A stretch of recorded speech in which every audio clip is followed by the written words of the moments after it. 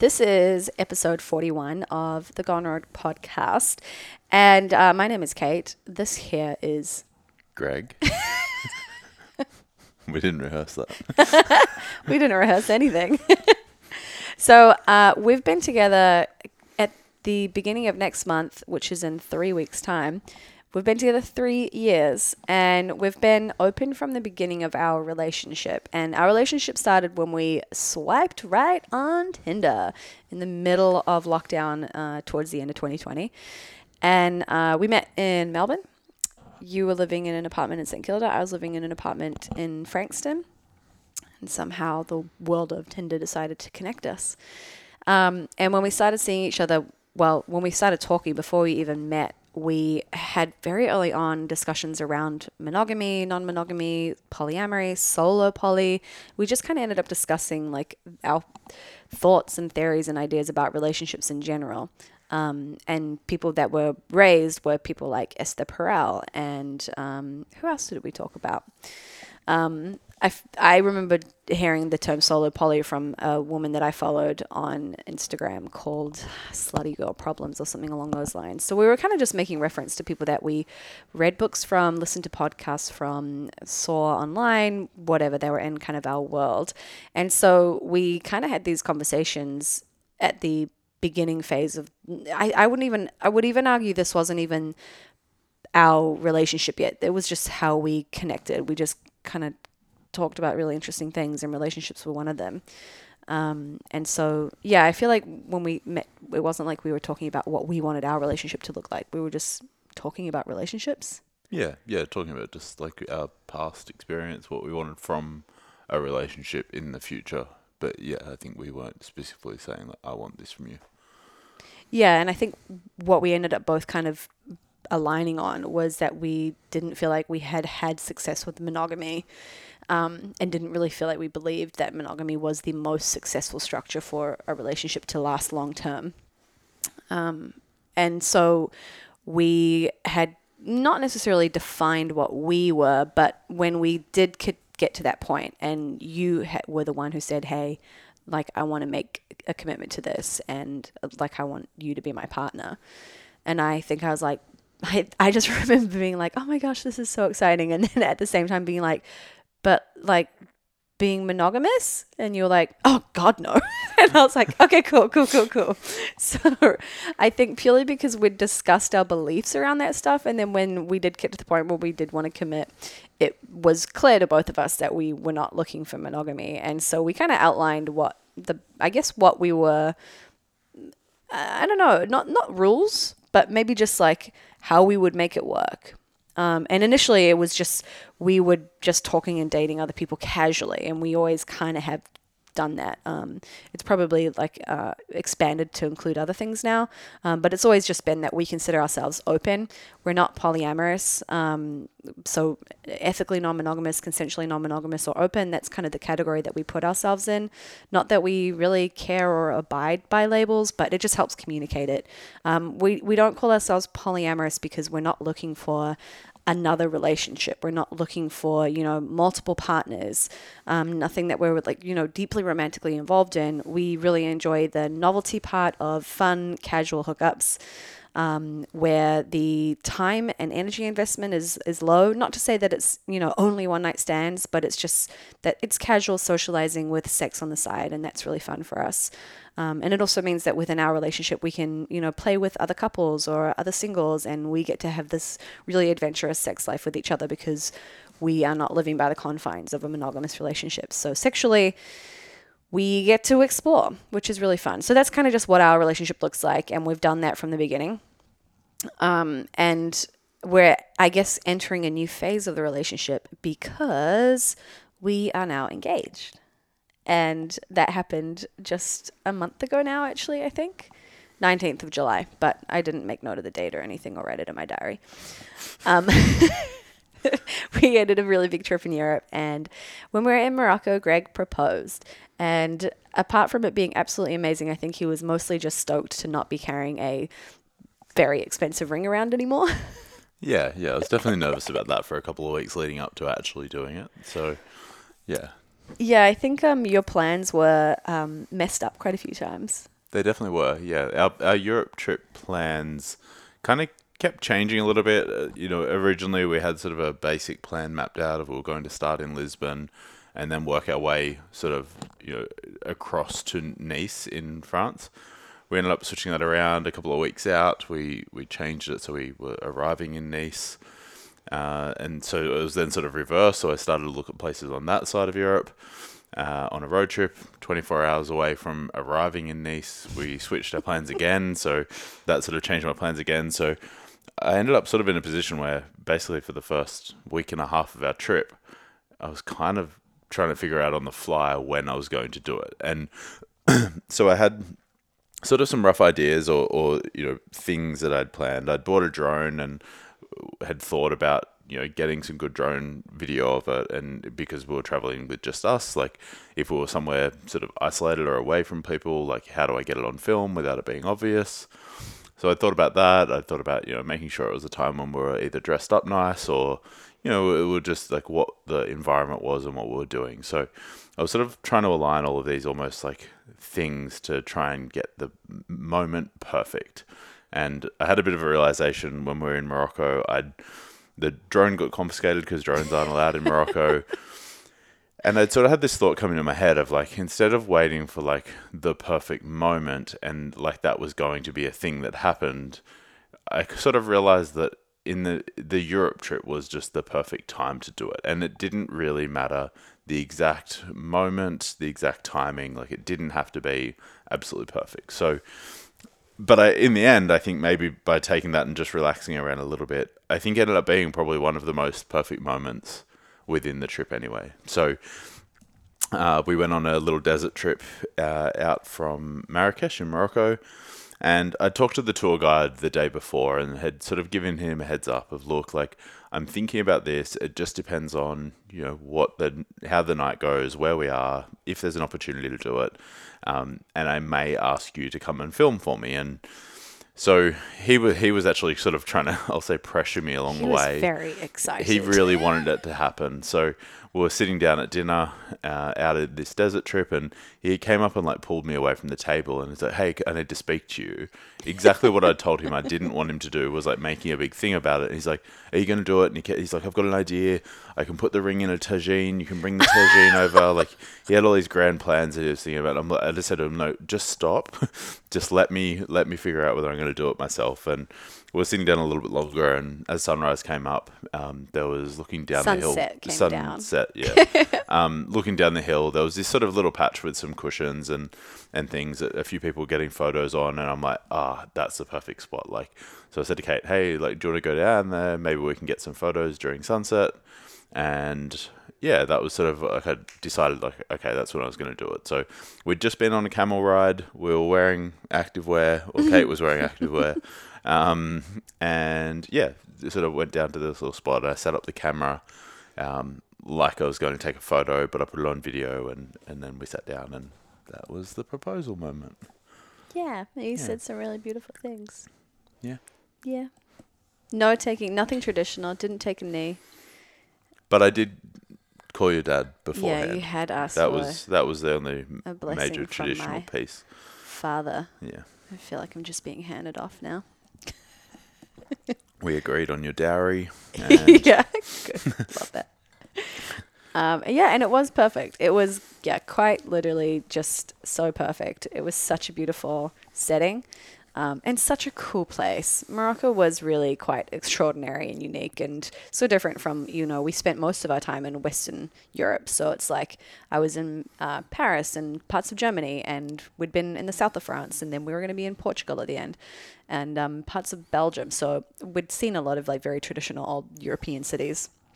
And then you land in Marrakesh, and it's wild. It's just awesome. So that was a really cool place. Like all of your senses were hit in Morocco, right? Like visually, with the smells, with the people, it was loud. It was like just a really cool place. We had such an amazing experience there, and that was the best moment. It was such a cool time to do it. And I'm kind of glad that you did do it in Morocco and not in France. Mind you, if you'd done it in France, I would have been like, I'm so glad that you did it in France and not in Morocco,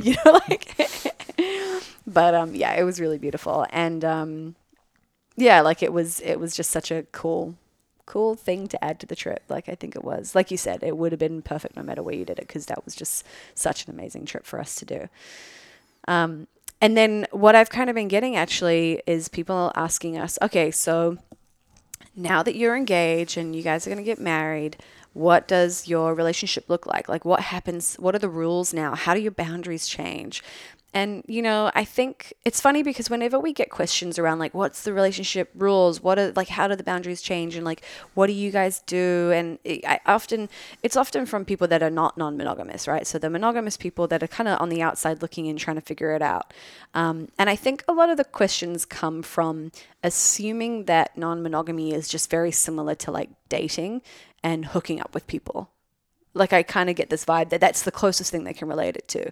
And so I guess what I'm trying to say is that when we talk about, well, we're engaged, we're going to get married, people are like, oh, okay, well now it's more serious.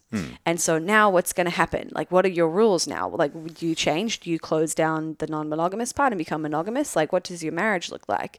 And yeah, I just assume that people kind of guess that the relationship has to mature in a sense because the status has maybe matured with the title of like, well, we're going to be having a ceremony of some kind and legally we'll be married.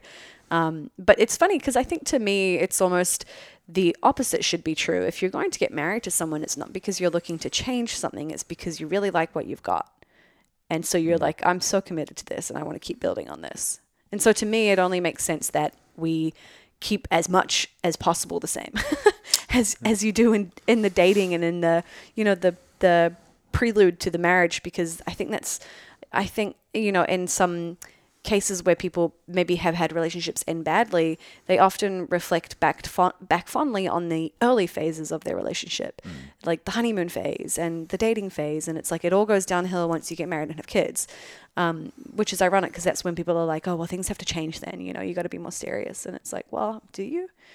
Yeah, but I think that is like the societal, like, of course for you and me that makes sense to go, this has been fucking great, let's keep doing the same thing. But I think generally society, like, it's the same as like, people look at people going through like a bi phase or a slutty phase. It's like, oh, that's just a thing that you do, and then you grow up and then you decide to like do, actually commit. And it's like not just this like, oh yeah, like we're just keeping things chilled out while we're dating, like, and then we're going to make this commitment. Because I think, especially when someone has very traditional views of marriage and what the commitment of marriage is and what that means and all of the, almost weight and commitment that comes with marriage, where it's like, oh, that means you get up in front of people and you say, I will, you're the only person for me. It's you and me forever. No one else ever again, kind of thing. Like there is like connotations, I think, that come with marriage. So yeah, I think for a lot of people that makes sense on what marriage kind of means. Yeah, so I guess then the question that I wanted to answer for people was, what is changing in terms of our relationship? Because that's what people are asking. And I probably did just kind of explain it where people would be like, well, that makes sense. Nothing is changing.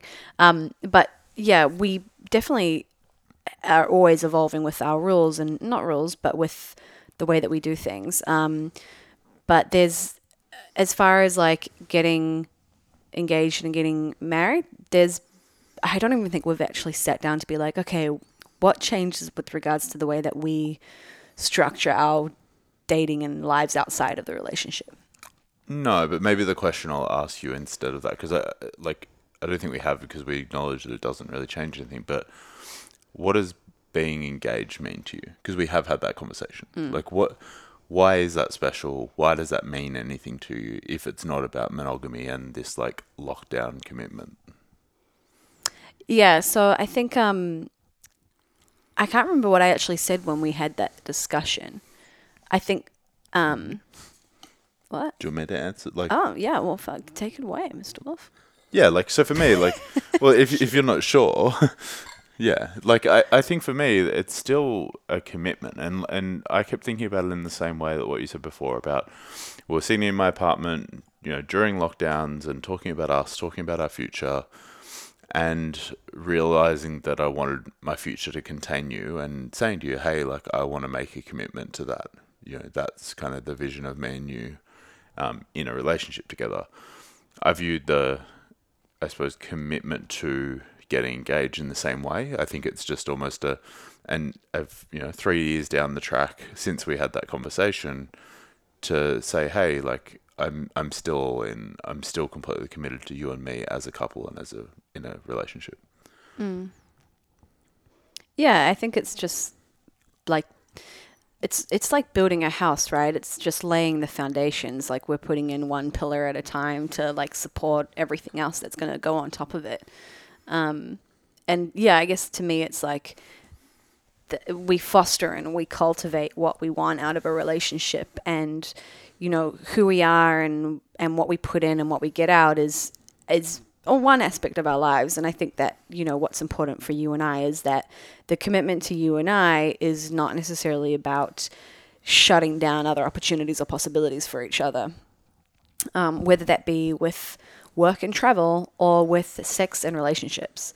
I think if anything, it's like, how do I support you to go and do everything that you want to do in your life, as well as create a safe and secure relationship that you can come back to and call home. And so I think that, yeah, it's kind of like, I like that idea of like, it's just another commitment. So then my question to you is, if 3 years ago we committed to the beginning of this relationship, and then, now we've committed to getting married, and then there'll be an actual wedding where there'll be, whatever that commitment ceremony looks like.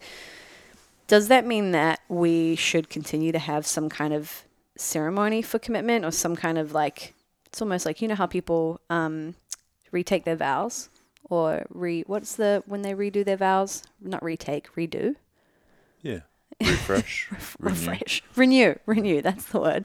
So it's like, should there be ongoing points where we do recommit, where it like, we kind of do a reassessment, and not necessarily a reassessment to decide whether we want in or out, but I mean, just like, if we're continuing to mold our future as we go year by year or step by step, then should we continue to do this in the way that we have, where there are multiple like points where we're like, what, this is the vision that I have right now, and it has you in it, and I really want to commit to that with you, and make a point of, I guess, expressing that. Yeah, like I think I used to always think about that, probably like before me knew that in a typical marriage, like I was totally on board with the idea of, that kind of renewing and checking in every period to make sure that you're still aligned and still want to do it. Maybe the only thing that's changed, like, not to say I don't think that's a good idea, but I think we have a very constant conversation about us and about what the relationship looks like, and if anything needs to change, if anything isn't working in how we're doing things. So yeah, I think that it is really important. Maybe I'll answer the question differently to say, I think in a relationship, you should always be having some kind of frequent conversation and check in about how things are going. Are you getting what you need? Does anything need to change? Is there any, rules, boundaries, agreements that aren't working, you need, anything like that. So I think, yes, that's important. What that looks like for everyone, completely different. But yeah, I think, so it's been 3 years since we met. At some point then we'll get married, and that will sort of, I think, like we've talked about, I think our wedding / marriage will look very different to the traditional one, and it's maybe not so much like another like commitment ceremony. Maybe it's more of a celebration of what we've created. I think is how I think about marriage, I suppose. But yeah, I think that there's nothing to say in another 5 years' time, 3 years' time, we can't have another wedding. Maybe not another wedding, but well, we're not planning on having a wedding for a while anyway. Like, I think there's going to be a long engagement. Yeah.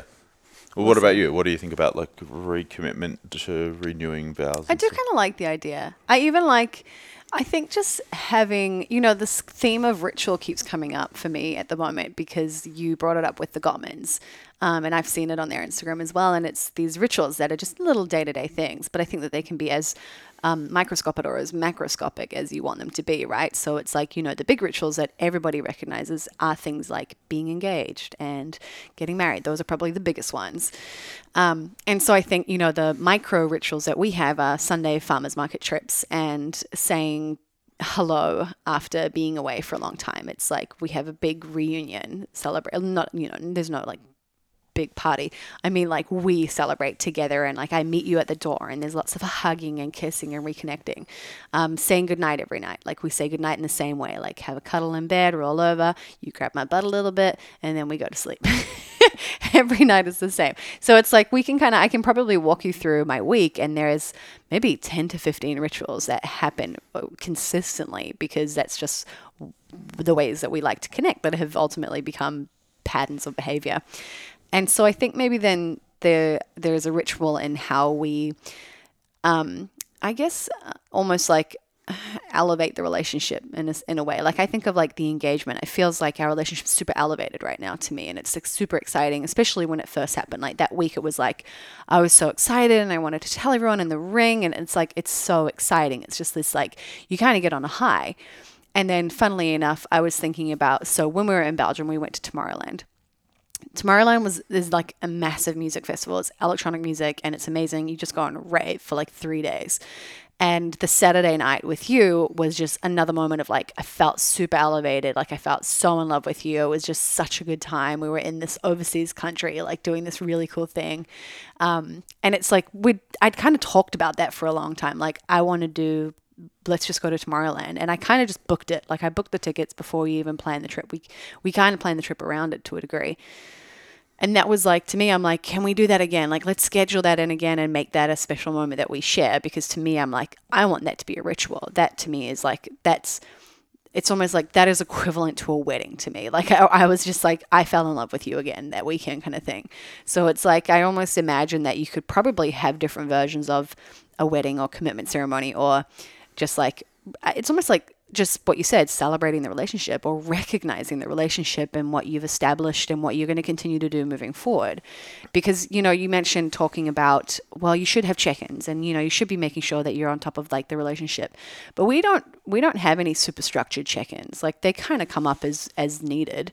And maybe that will change. Like I've always kind of wanted them to be more structured, but we just haven't needed to do that. And maybe when we have, I don't know, kids and a mortgage and other things, like there will be more things that we share that we really do need to check in on because we're more spread thin maybe. But yeah, so we've never had check-ins that felt very structured and rigid and that every 3 months or every 3 weeks. And so, we laughed about like, well, maybe we should have an engagement or wedding every 3 years. But I kind of like that idea of like, there should be, and I don't know if you need a prompt. I don't feel like you and I would need a prompt, but maybe a prompt isn't a bad idea. It's not that would mean that there's something wrong with the relationship if you need to be prompted to recognize it. But yeah, I feel like there could be markers through your relationship where it's like, we're going to do another Europe trip in 5 years and we're going to do another music festival or something. And that's us doing that ritual for each other or for the relationship. Like maybe that's what it would look like. Some kind of like Greg and Kate version of recommitment. Yeah. I think maybe to tie back to your rituals thing, I think as long as there is some way that you're intentionally connecting, checking in, like I don't think it needs to be a check-in in the sense of like sit down and you work through your questions. Like, are you talking about what your relationship should look like and what you want from life and what you want from the relationship, and are you getting it? I think as long as there's something that you're communicating that and you're having that discussion at some point, like I think that's traditionally when people talk about renewing your vows, like that's almost like forcing that conversation, is saying, hey, every 5 years we need to sit down and rewrite our vows. Because like I think for some people that aren't having those conversations, that almost pushes that conversation to go, do we still mean these words? Because I think a lot of people don't have conversations about, are you still in love? Yeah. Do you still feel? Because I think a lot of people, like, particularly in the normal dating, I'll call it dating culture, but you get married and that's it. You're done. You've said your vows, you've said the thing that you're going to say, and then it's like people would, I think in a lot of cases, never really talk again about, are you happy? Are you enjoying it? Until shit blows up. And then it's like, oh, fuck, where did that come from? And then it's too late. So I think, like, it's one of the things that I think about non-monogamy is, like, it makes you have a lot of those conversations so much more frequently because you're constantly sort of facing into vulnerability and hard things, and you're going, look, I know this is hard, but this is what I want from us. This is what I think about you. Like, those conversations come up so often compared to, I think, a normal relationship. So yeah, I think that it's one of the almost hidden advantages of non-monogamy is that the conversations that it brings to the surface are things that I think don't come up in any other monogamous relationship. And it's why you hear so many people like venting to their friends about their partner, or on Reddit or whatever, like going, your DMs, that you get from people being like, I feel like this is what I'm going through, but I don't think I can talk to my partner about it. It's like, yeah, those people are in a spot where those conversations are not happening. Whereas I feel like it almost doesn't get an opportunity to be hidden like that because we're talking about it so often. Yeah, I mean, I think it's just that we get presented with challenges so frequently that are new because it's just new stuff comes up. There's always a new scenario where you're like, hey, how do we deal with this? What do you feel? How do you feel about that? Yeah, and I think like one of the, maybe just to clarify something as well, like when we say challenge, like that doesn't mean it's always like this, like I think what people may imagine when we say challenge is like a fight, a really big, heavy conversation. Like I think challenge can sometimes just be feelings coming up and like challenging feelings. It's not that like, I wouldn't say that we've had many, almost if any, big like challenges in our relationship as far as like what people would normally view that as. I think we come up against challenging feelings and hard feelings at times, but yeah, just I think maybe to clarify that, because I think sometimes there's maybe a conception that challenge means like Something fights. bad happened. Yeah. Yeah. It's a different kind of challenge. So I think what happens, in a lot of relationships. It's funny, the whole like what you talk about thing at different points in relationships, because I have that experience with dating where you will go on a first date with someone and the conversation is always quite interesting because you can ask them about their life, about where they're from, about their work. Like you can kind of get like, you almost have permission to ask lots of questions because it's the first date. It's the first time you've met someone. Even outside of a dating scene, it's like the first time you bump into someone at the gym and they're a new member, or the first time someone, new colleague at work, day one, they've just started and you're close to them in the office. And it's like you start having conversations. And some of those conversations early on in a friendship or relationship or dating, whatever, are the biggest conversations you will ever have with that person, because you typically will not revisit those conversations. When those questions have been asked, you don't often go back to them, right? And I think that might happen on another scale with relationships, where it's like early on when some questions are asked, maybe they're not being revisited. You don't often go back to them, and people, I don't think, are very good at asking questions, especially if it's deliberately trying to bring up information that someone might be a little bit protective of, or ashamed of, or not good at communicating, or it does feel uncomfortable. And I think, for you and I, it's always uncomfortable stuff that we are trying to work through with non-monogamy. It's like, I'm going to go and date someone else and I'm kind of keen on fucking them. Is that cool with you? It's like, it's not that it's like, I'm not going to say that it's the hardest thing ever anymore, because we do it a lot, but it's never super comfortable and super easy and you don't think about it at all. It's like, that's still hard to do.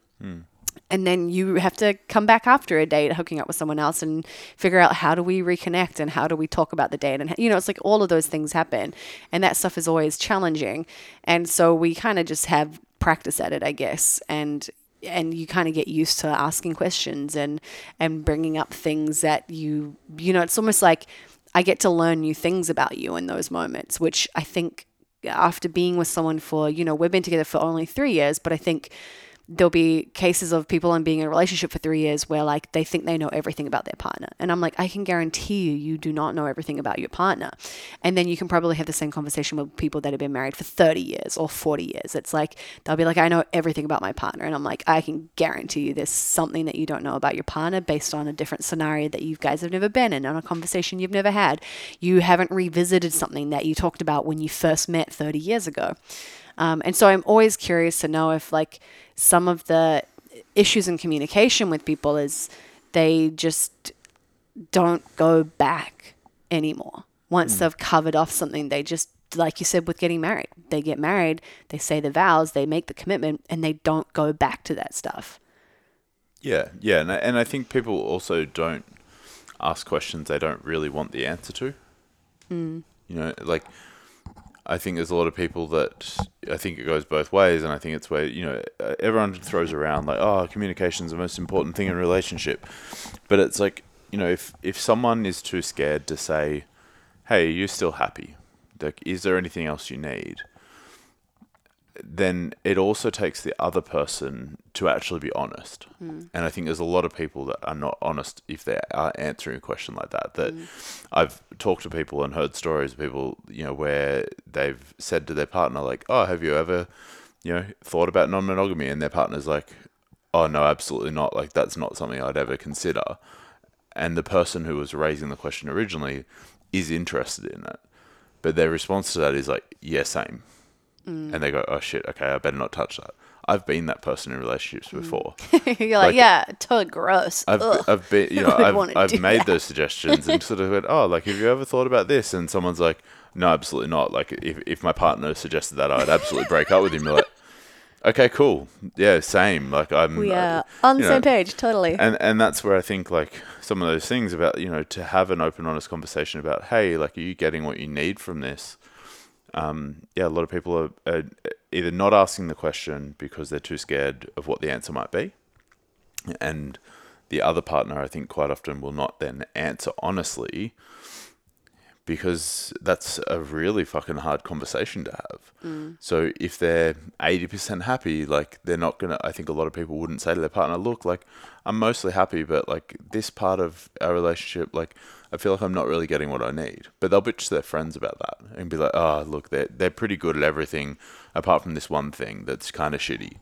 You know, until that turns into 60% unhappy and 50% unhappy, and all of a sudden it's actually 20% happy and 80% unhappy, and they're going, fuck, I need to break up with this person. Yeah. And then someone's going, well, fuck, where did that come from? Like, I've been asking you for the last 5 years if you're happy, and you've told me yes every time. You know, so I just what do you say to the people that are like, because you said, you know, we've had people come to us and ask us questions and go, but I can't talk to my partner about this. What do you say to the people who feel like it's actually that their partner doesn't know how to talk about it, almost giving off the I don't want to talk about it, shuts down the conversation, doesn't want to go on, like, doesn't want to get into it right now, isn't like up for this conversation, like, doesn't want to answer questions, doesn't want to ask questions. And so people that are saying, I can't talk to my partner, it's not that they don't want to and haven't maybe tried, it's that they've got someone who just doesn't like talking about their feelings, doesn't like talking about stuff that's uncomfortable, shuts down, like, avoids, deflects, just doesn't even go near it. What do you do in that scenario? you know, obviously as a hypothetical, but I think knowing how are you asking the question maybe is the starting point. Like, if you are just sort of saying like, oh, hey, have you ever thought about this? And then they're like, shut that down. You need to maybe be more explicit in, like, or maybe reflect to start with, like, is it something that is like a deal breaker for you? Is it something that you feel really sure that you need in your relationship? If it is something you really need, then you need to voice it as that and say, hey, I'd like to have a conversation with you about non-monogamy. This is something I was going to say, you kind of need to be willing to kind of burn it down a little bit, but that's, I think, the decision or the fork in the road. It's like, if it's something you really want, eventually it's going to break down. You're either going to cheat, that desire is going to get bad enough, like, whatever it is. It's like, so I think earlier on, just being honest about what you want and what you need are. And there's obviously like softer ways of bringing that up in conversation. But I think that, yeah, if you can't say to your partner, like, hey, I want to have a conversation with you about this, you haven't got good communication like practices in your relationship. But yeah, I think a lot of people are too, I suppose, to answer the question of like, if you're too kind of worried about how they'll react, then yeah, I'd look at your overall communication to start with. But you should be able to. One of my principles, maybe I'll say it in a different way. Before meeting you, I decided that I wanted the type of relationship that everything was on the table. And I used to tell people that even in dating, and right up front say to someone, look, like I want to be in a relationship where I can say to someone, hey, I'm not happy with our sex life, or hey, non-monogamy, or in the other way around, if like my partner had met someone they're attracted to, that they could come to me and say, hey, I met someone I'm attracted to today, and we could have a conversation about what that meant. That was sort of before I'd really maybe fully discovered non-monogamy and understood what that meant. But I think that's kind of the where you should be striving to get to in a relationship if you've got a healthy relationship. Everything on the table. Yeah. Yeah, I like that. I think, like you said, it's multifaceted. Like, we can all sit here and go, like, I just can't talk to my partner. They do this, they shut down, they do these things, they get defensive. But, you have to be conscious of the way that you approach them. If they are someone that gets defensive, what is that saying about the way that you're approaching them? And if they are someone that shuts down, maybe the way that you're saying things comes off as an attack. I think that we can say things that to our brains sounds totally reasonable and totally like straightforward, simple question that makes so much sense, but the other person hears it as an attack, a question of their commitment, or something where you come off paranoid, or, I think that it can be said in a way that people will interpret totally differently to the way that you think it will be interpreted. And so I think asking the question or putting your feelings out there, I just think that there's multiple ways to skin the cat. It's a fucking long ride together, hey? Like, if you're in your 30s and you're already going, shit, I can't talk to my partner about that, like, you got so long ahead of you.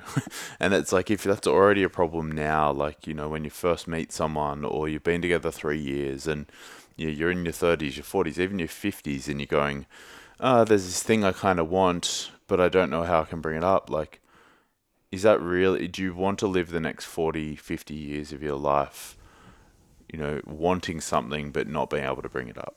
It's like, you can do this thing once. You can live that relationship once. You can have your, wild 30s once. You can do all of these things, go to sex clubs, do all this stuff. Like, yeah, we do it once, and hopefully you find a person that you can do that with. And if you're connected to that person that you're planning on being with for 30, 40, 50 years, whatever the time period is, and you find yourself saying, I wish I could talk to them about this thing, like, I think you need to ask some questions of yourself and of the relationship. Like, I was talking to someone maybe 12 months ago now. That was just a real mic drop moment. I just want to applaud you on that. Nice work. Thanks. Nailed it. Like, I was talking to someone, I've told you about this story. Maybe 12 months ago, I was talking to someone who was married, and she was telling me that, in her relationship with her partner, there's never really been that like fire and spark and like just really like them really wanting each other. And I think they were like 7 years into their relationship, had been married for 4 years or something, 2 kids together, but still in their 30s. And I remember talking to her about it and said, like, it's someone I've known for a really long time. And I sort of said to her, like, look, I think she was asking me what she should do. And I said, look, like, if you guys never started out with that in your relationship, you can't talk to him about it. Is this ever going to, like, what is it that you're chasing to get back to? Like, what are you trying to work on if you've said you've never felt that desire, you've never felt that, and you've never felt that you can really sit down and talk to him? Like, what are you doing? Like, is this really how you want to live the rest of your life? And I said to her, like, at the start of your relationship, some of those things are going to peak. you know, the desire, the passion, the like want for each other and the excitement around it. It's like, you're only in your 30s, and she was just saying, oh, I feel like we've just been together too long, and like, you know, the sunk cost fallacy of like, we've been together so long already. And it's like, you're in your 30s. It's like, is this really what you picture the rest of your life being like? And she kind of went, oh shit, yeah, you're right. Like, yeah, I just think that, you know, some people kind of think, oh shit, we've been together 5 years, like it's, you know, too late now to walk away from this thing, even though you're unhappy or you're not getting what you want or you don't feel like you can communicate with your partner.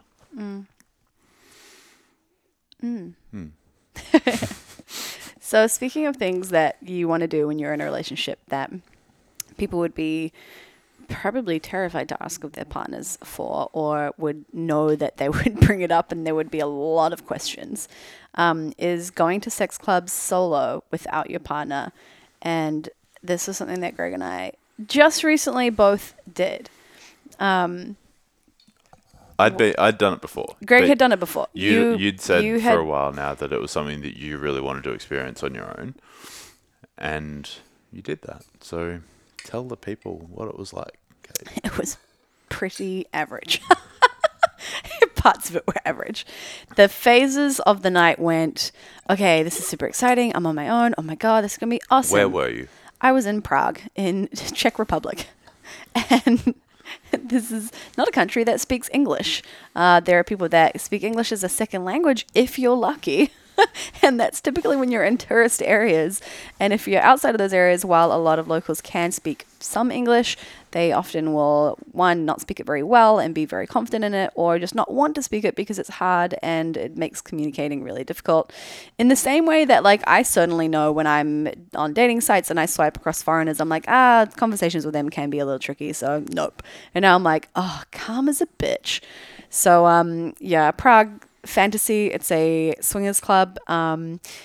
Like, I don't know, I think it's in the basement of some building. It's kind of down some stairs, tucked away in the burbs, just outside of the city, and about 20 minutes from the city. So if you're staying in Prague City and you're planning on going, you will need a means of transport or an Uber.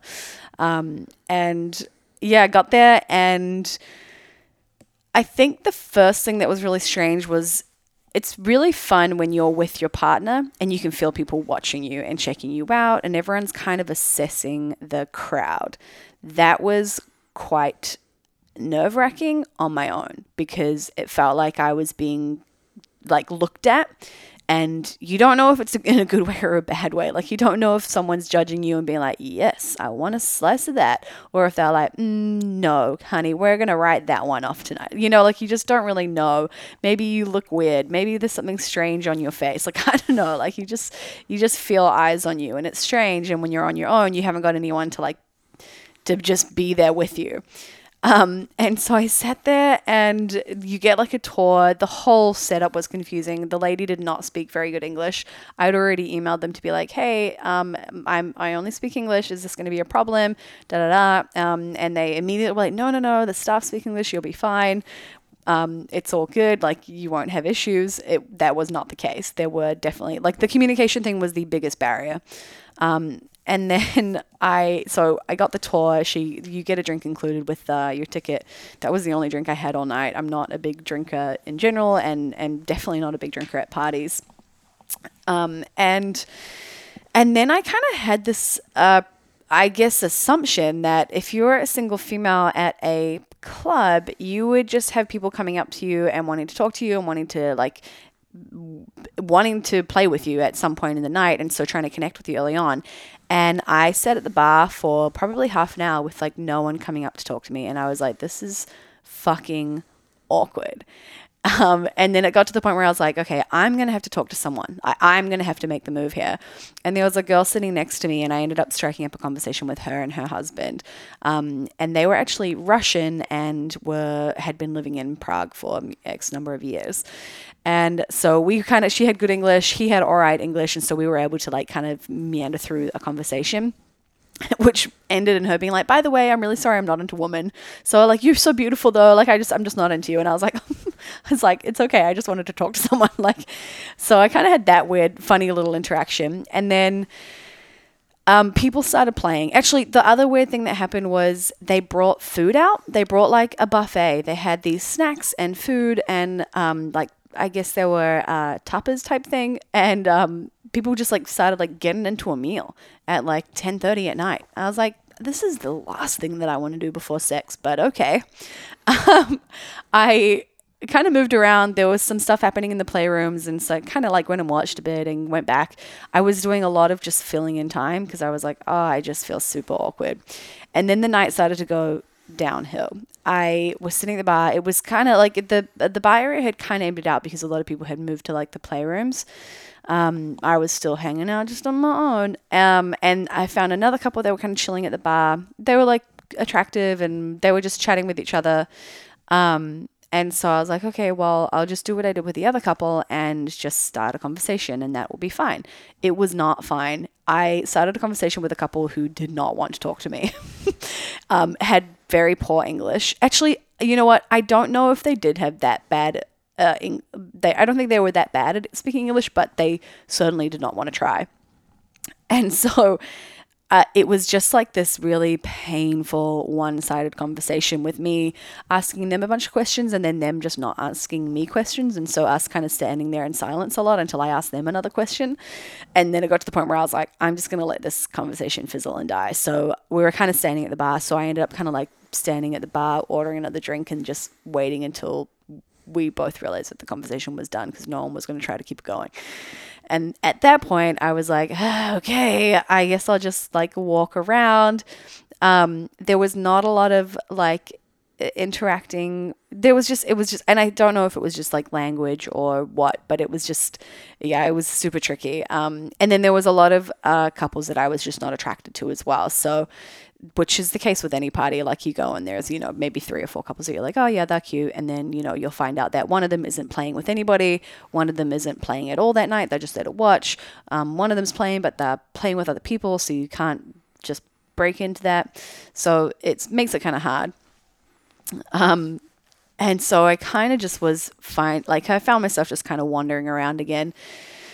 There was a spa on the other side of the bar. So it was like a double-sided bar. There was the bar, like dance floor kind of seating area. And then on the other side of the bar, there was the jacuzzi. And I was like, I can't. I just feel like if I don't try, like if I haven't gotten into the jacuzzi, I haven't really tried. So I was like, okay, well, I'll get into the jacuzzi and then I'll leave. Like I was like kind of planning my escape plan. And so I kind of had wandered around and I think I was going to go and get another drink or just like filling in time again. And then this guy asked me to pass him something. I think it was like pass him his drinks into the jacuzzi. I was on the bar side. And so I kind of passed him and he kind of like asked me a question and he figured out where I was from. He had great English, which was really nice. And he was like, oh, come over, like get into the jacuzzi with us. And he was with 2 other girls. And I'd actually seen them playing earlier on in the night. And he had this like really cheesy grin and he smiled at me and I was like, oh, okay, you're kind of random. You're kind of weird, but all right. And then anyway, he was really chatty. The girls were really chatty. So we all ended up playing, but it was a exciting, like nerve-wracking beginning, a very shitty middle part, and then a really good end part. And then we left and then we all went home. But yeah, it was probably not an experience I will rush back to, especially not in a foreign country where people cannot speak English. And then I think something else, I was having a conversation with the husband and wife that I ended up playing with. I gave them a lift back home because I was driving, and they were pretty close to me. And he said something really funny. He's like, look, I don't really hook up with women like you. Like I hook up with women who are like very slim, petite European girls. You're not my type. He was like, no offense, but you're just not my type. I was like, okay, no offense taken, I guess. He was like just a very unfiltered person, which was great. It was quite funny. And he was like, but you have incredible charm and personality and your conversational skills like far outweigh any of that. So I was super into you. And I was like, okay, I'll take that. Thank you. But yeah, I think I definitely, reflecting back on that, all of the women there were very petite, very small, very not muscular women. Like I didn't see anyone fit, and I think there was one girl who was like a little bit on the chubbier side, but all of the women were like I guess, very classic kind of French, not French, just European, like very slim, slender, tiny kind of twigs. And so I think part of when I was self-conscious at the beginning, feeling like people were looking at me, was because I was like, oh, fuck, I really stand out, which I didn't think was any different to when I'm normally in public environments that don't contain a whole lot of CrossFitters. But yeah, I definitely was like, why do I feel like people are looking at me? This is awful.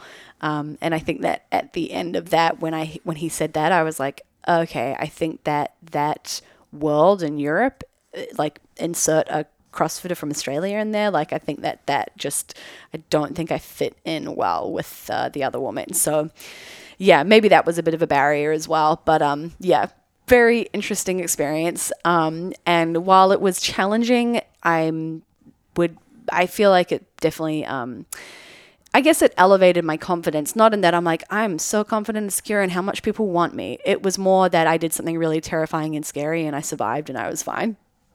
And even made something good out of it, like had some good memories and connections. So yeah, while I am not interested in doing another like play party on my own, at least not soon, it was fun. It was good. It was a story that I can tell my grandkids one day. That's all I do it for, just to be a fucking badass grandma with wild stories. For your memoirs that you write. Yeah, man. Just gonna be a filthy grandma with crazy sex stories. And all the kids will be like, did you hear that story from grandma? Oh my God, do you reckon that's real? And then you went to one on your own too. But you've been to many. Was it, I guess, like, how far apart had your experiences going to a party on your own versus going to one on your own after you'd been, to parties with me? Was it 5 years? Almost was it 10 3. years? No, it would have been not long before we met. Yeah, okay. Yeah, like... I just wasn't sure with COVID if there'd been... The last party I went to... Oh, yeah, I suppose it was maybe 6 months before I met you. It was Valentine's Day, I think. Yeah, so, yeah, Valentine's Day, the year that we met. So we met September. It was February. Yeah, is that right? correct. Yep. That is when Valentine's Day is. Cool.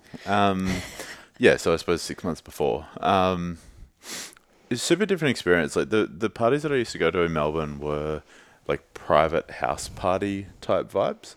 And the first one of them I went to, I'd gone with someone that I'd hooked up with a girl that was as part of a couple. She was non-monogamous. Hooked up with her.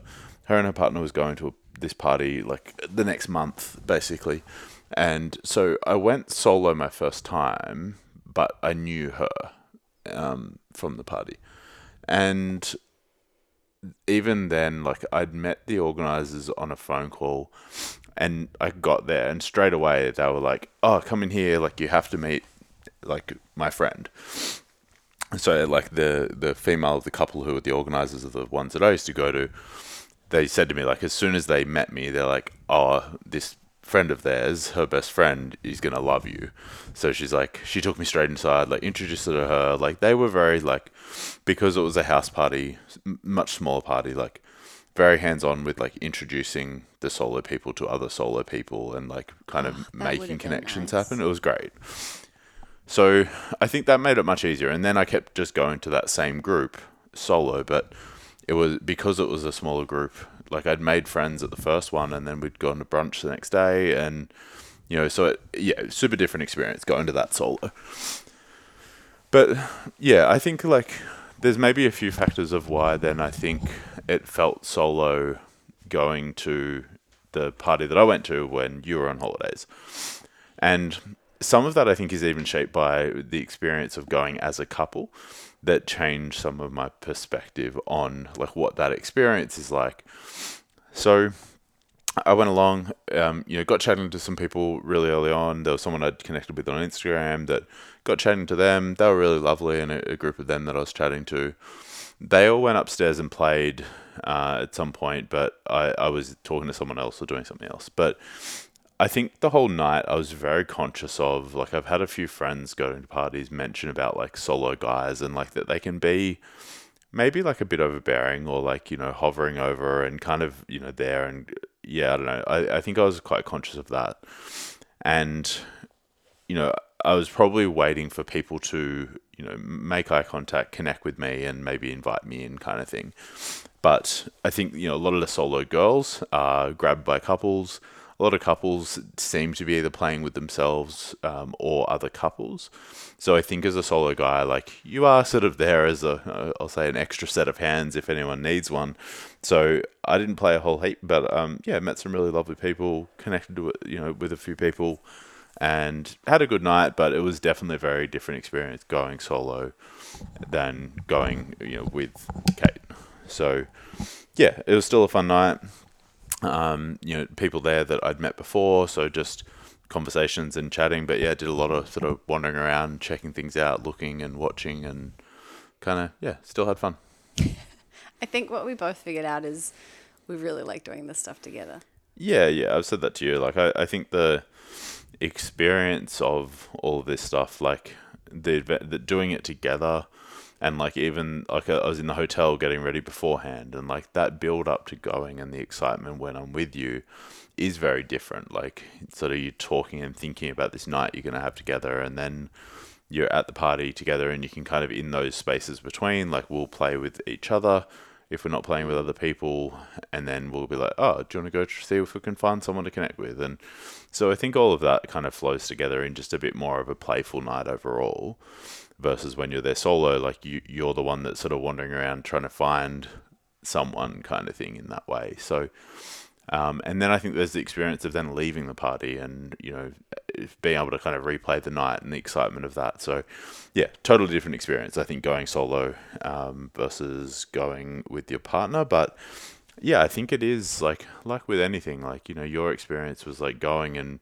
it kind of bringing up some, I'll say, insecurities or challenge or some of those things. Like, I think that I personally find those things interesting to dig into. And there was things that night that it made me kind of go, that's interesting. Like, I feel like either an insecurity about that or like, I think it's always interesting for me when I notice not negative feelings come up, but feelings come up or thoughts come up.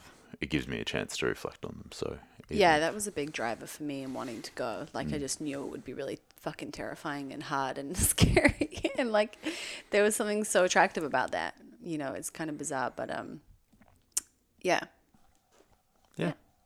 So I think those are our two major stories to update. Yeah. The Anything Gone else? Rogue listeners on. What do you have? Nothing. Nothing? No. Nothing for nothing? All right. That'll That's do. Thank you. Bye. Bye.